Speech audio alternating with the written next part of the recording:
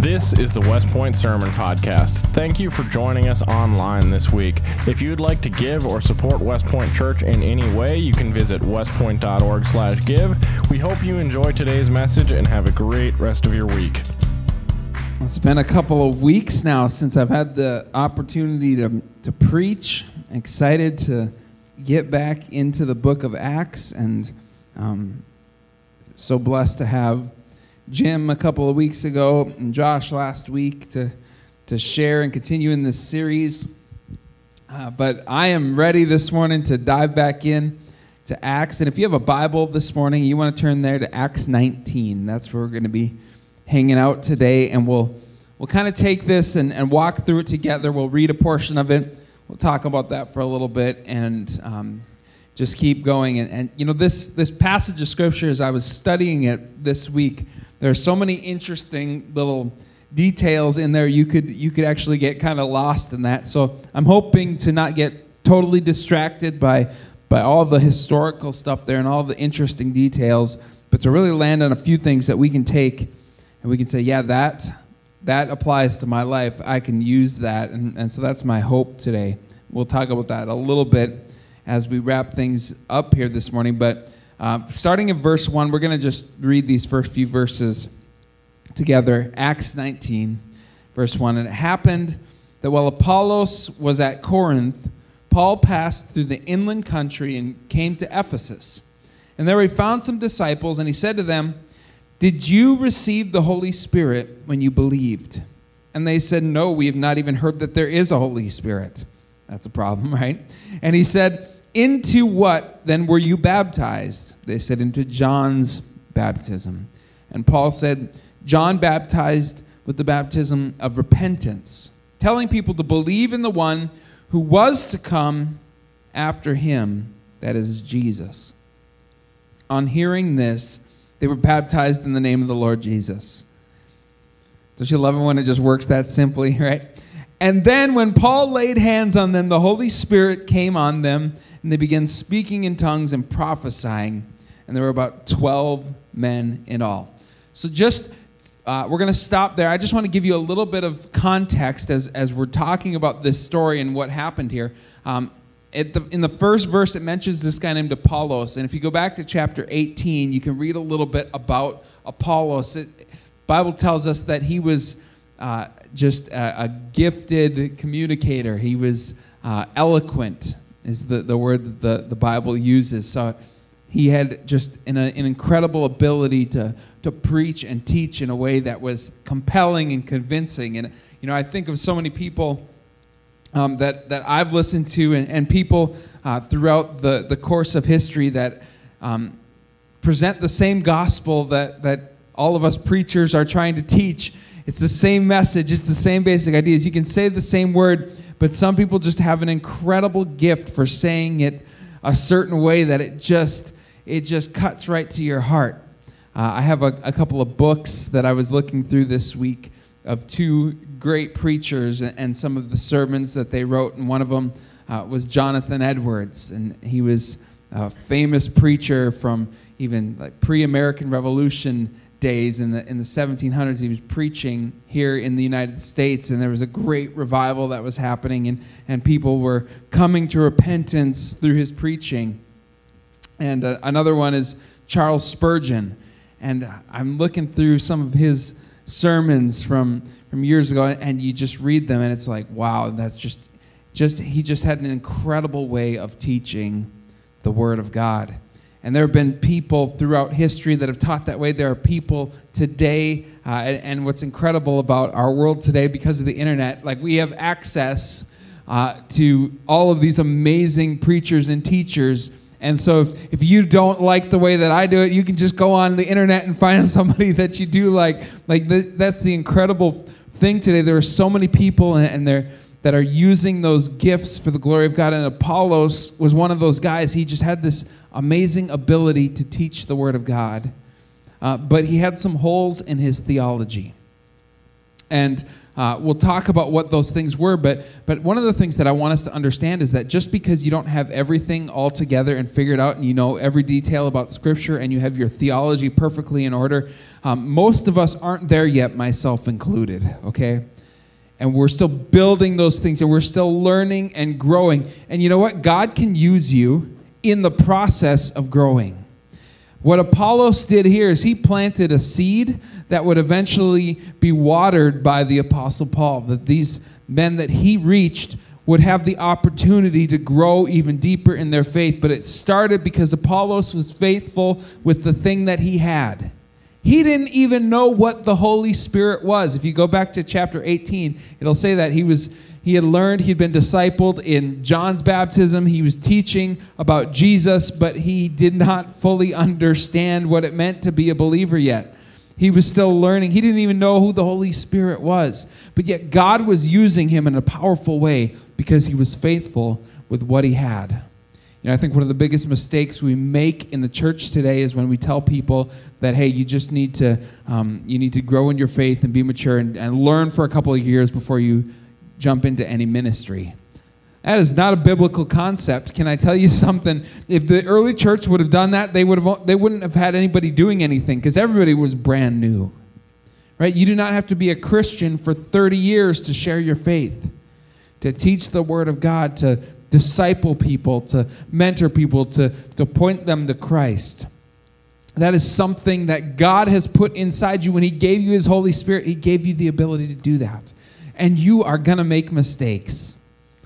There's your encouragement for the morning, right? Like it's not always going to be easy. It's not going to go perfectly. For Apollos, he was missing a pretty big thing with the Holy Spirit. But God used him in that circumstance to set Paul up so that he could come in and teach them about what they needed to know. So he says, hey, well, in addition to John's baptism, which is a baptism of repentance, right? John was calling people to repent of your sin. But then, more than that, to place your faith in Jesus Christ. And so then they were baptized in the name of Jesus. Then he said, but we don't want to leave you there because Jesus left this earth so that He could send His Holy Spirit to come and live inside you and fill you and be with you. And so then He laid His hands on them and prayed for them. They were filled with the Holy Spirit. They began to prophesy. They began to speak in tongues. Now, Paul is in the middle of this travel, and he's stopping in Ephesus. He had just come from Jerusalem, and he was in Ephesus at that time. And what we found is that there's already some Christians that are here, right? These people that Apollos has been sharing with. The reason that it happened, a few weeks ago, we talked about how persecution had begun to push the church out to fulfill the Great Commission, right? I don't know that it necessarily would have happened if the early church hadn't been persecuted in Jerusalem.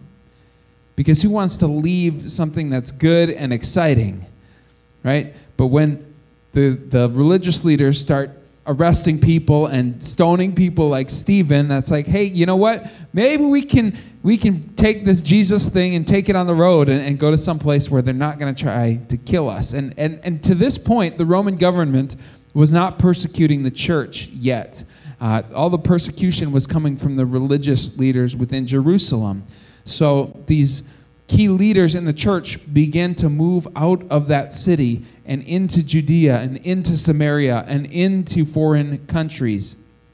And so Ephesus, which would be in modern day, kind of in that Mediterranean region there, Greece and Turkey, as part of what that is now, he was spending time in this region. He was there, and he was going on this journey, and he was discovering that the work had already begun, even before he arrived. And he found these 12 believers, and he started teaching them, and he started showing them more about what it means to be a follower of Christ. And you know what's cool? If you go back to chapter 18 and you read about Apollos, he met this incredible couple, Priscilla and Aquila, and they mentored him and taught him about the Holy Spirit as well. So even though when he was ministering in Ephesus, he didn't even know that yet, God didn't stop with him either. He brought him along to the point where he gave him exactly what he needed. Continue to study and grow. Continue to walk with God in your faith. But don't be discouraged that because you don't have everything all together, you don't have all your ducks in a row, that you think that God can't use you. And the more that you grow in your relationship with God, the more that you see how incredible he is. Does anybody have a story like that you began your journey with Christ and you had no idea what you were getting into, right? We begin and it's like we make a commitment, but we don't know necessarily what it means to follow Christ. And the more that you serve him and the more that you grow and the more that you understand what it means to be a follower of Christ, the more you see this is a life-altering experience. Let's keep reading in verse 8. It says, "And he entered the synagogue for 3 months and spoke boldly, reasoning and persuading them about the kingdom of God. But when some became stubborn and continued in unbelief, speaking evil in the way before the congregation, he withdrew and took the disciples with him, reasoning daily in the hall of Tyrannus. And this continued for 2 years, so that the residents of Asia heard the word of the Lord, both Jews and Greeks." So I was reading in one of the commentaries on this passage, and it said that this in Ephesus, where he was preaching in the synagogue, this is something that he would do everywhere that he stopped. And when he was early on in his missionary journey, like places like Galatia, that he would stop and teach in the synagogues, he usually only got a couple of days or a couple of weeks. Like this was actually a record for him to get kicked out of the synagogue a couple of months into his ministry. So apparently they were a little more patient here. But I want us to understand something. Like this was Paul preaching a Christian message in a Jewish synagogue, in a Jewish house of worship. Imagine if somebody came into our church today and tried preaching a Muslim message or another religion, like we would not tolerate that, right? So that's a pretty bold move by Paul. He walks in and he starts preaching a message that's contrary to what these people are believing. And some people respond to that message, others become angry. That's kind of the way that faith works sometimes. We share the message that God has given us. We share what's in our heart. Sometimes it falls on fertile soil. Other times doesn't. And you can imagine the challenge for Paul being a Jew and having a heart for the Jewish people and seeing his people reject the hope that is Christ. So he spoke in the synagogue until they kicked him out. And then there's some historical evidence in addition to what we have in the Bible that showed that Paul confirmed that Paul had this appointment in the hall of Tyrannus, and that from 11 to 4 every day he had a standing appointment in this like public hall. And so he would go there, and probably Tyrannus, the owner of this hall, would do his teaching early in the morning. And Paul would use that time to do his tent making. And so he would go, and that was what his trade was. He would make tents during the day until 11 o'clock, and then at 11 o'clock, he'd go and he'd preach and teach and disciple people for 5 hours. All right, now, I don't want to ever hear about Sunday morning service being too long ever again, okay? Paul did this every day for 5 hours. Man, I'm telling you, that is commitment. And he did this ministry for 2 years. 2 years of teaching the simple message of Jesus. Like he wasn't doing a chapter-by-chapter study of the book of Luke or the book of Acts because those hadn't been written yet. He had one message to preach, and that was Jesus Christ. And he did that for 2 years, teaching and discipling people and pouring his heart into them and planting this church. It was out of that work that we eventually got to experience an incredible letter that he wrote to that church in the book of Ephesians, and the unbelievable instructions that he gives us in that book. So he's building this church. He's shaping this ministry. He's teaching these people. And verse 11 tells us, and God was doing extraordinary miracles by the hands of Paul, so that even the handkerchiefs or aprons that touched his skin were carried away to the sick, and their diseases left them, and the evil spirits came out of them. Think about that for a second. All right, now first of all, when it says handkerchiefs and aprons, what in all likelihood, what most biblical scholars think they're talking about here is Paul worked with his hands for a living. He made tents for a living, so he would work outside. There was no air conditioning. It was hot. It was sweaty. It was a warm Mediterranean climate, and so by handkerchiefs, they're probably referring to what these blue-collar workers would wear as basically a sweatband on their forehead. They would take cloth, like a bandana, and wrap it around their head so that it would catch the sweat and keep it out of their eyes. And then they would wear aprons as kind of like a tool belt. They would have pockets in there that they would have their tools in. And so like they would take Paul's work clothes from when he was working in the morning, building tents, covered in sweat, and they would take those to sick people and put that on them. I mean, that's disgusting, right? Like somebody's nasty, sweaty headband that they've been working in all day, and they're laying it on sick people. And here's the crazy part. It worked. It worked. You know, it's incredible what God does when his people walk in faith.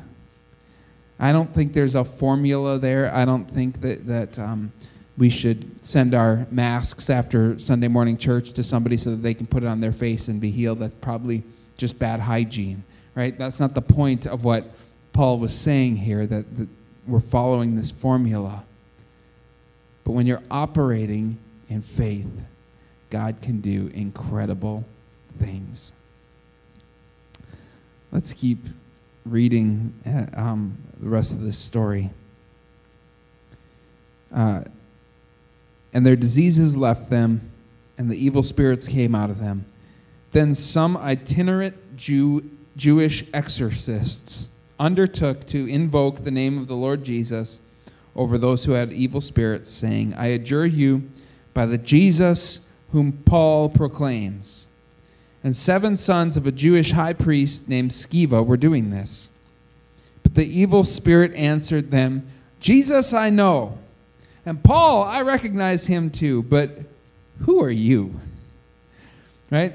And the man in whom was the evil spirit leapt on them, mastered all of them, and overpowered them so that they fled out of that house naked and wounded.